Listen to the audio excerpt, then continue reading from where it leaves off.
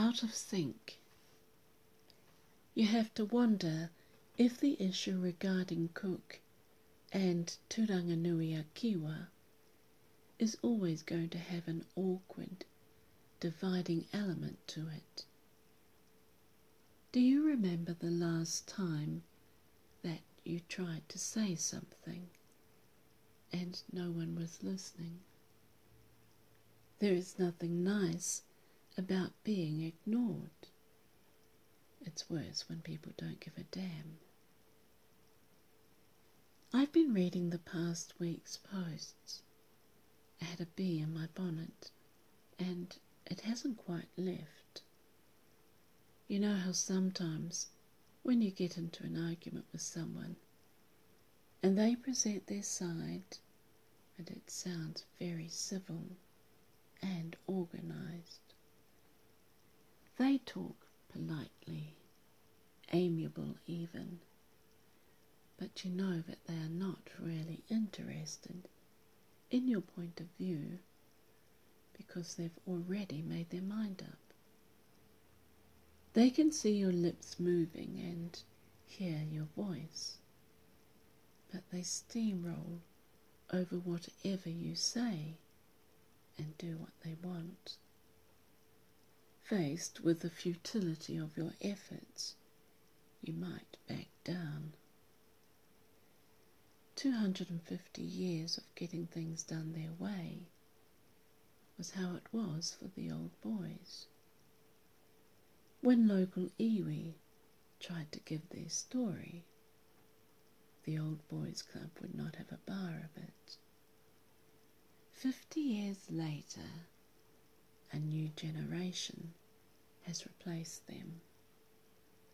Mayor Harry Barker served Gisborne for 27 years and did very well for the region. But he was a product of his time. His generation, and those for 200 years before, paid no heed to what local iwi had to say. The success of the bicentennial celebrations scored major points for Barker, and it showed when Gisborne received a royal visit a year after the event. Gisborne is a long way from the main trunk line, but much was made of Cook's first landing and of New Zealand's relationship to England because of it. Tairāwhiti gained a mayor that spoke te reo fluently, and many things changed under Meng Foon's watch. Local iwi could converse with him in te reo, and he listened to them. In Barker's time, Māori pupils were strapped if they spoke the language at school. Today, it is one of the 3 official languages of New Zealand, and there are full immersion kura, where te reo is the only language spoken. It has taken the entire 250 years since Cook landed for local iwi to have their story heard. Celebrating Cook and his ship harks back to the old way of doing things.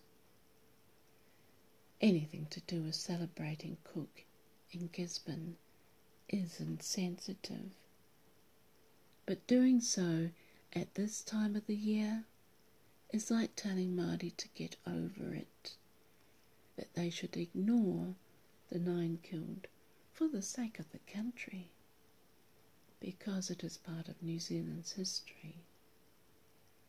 They forget their manners. You should not celebrate at the cost of someone else's misery. What part of Cook's Landing is there for Māori to celebrate? While some New Zealanders can identify with Cook and celebrate the landing, others cannot.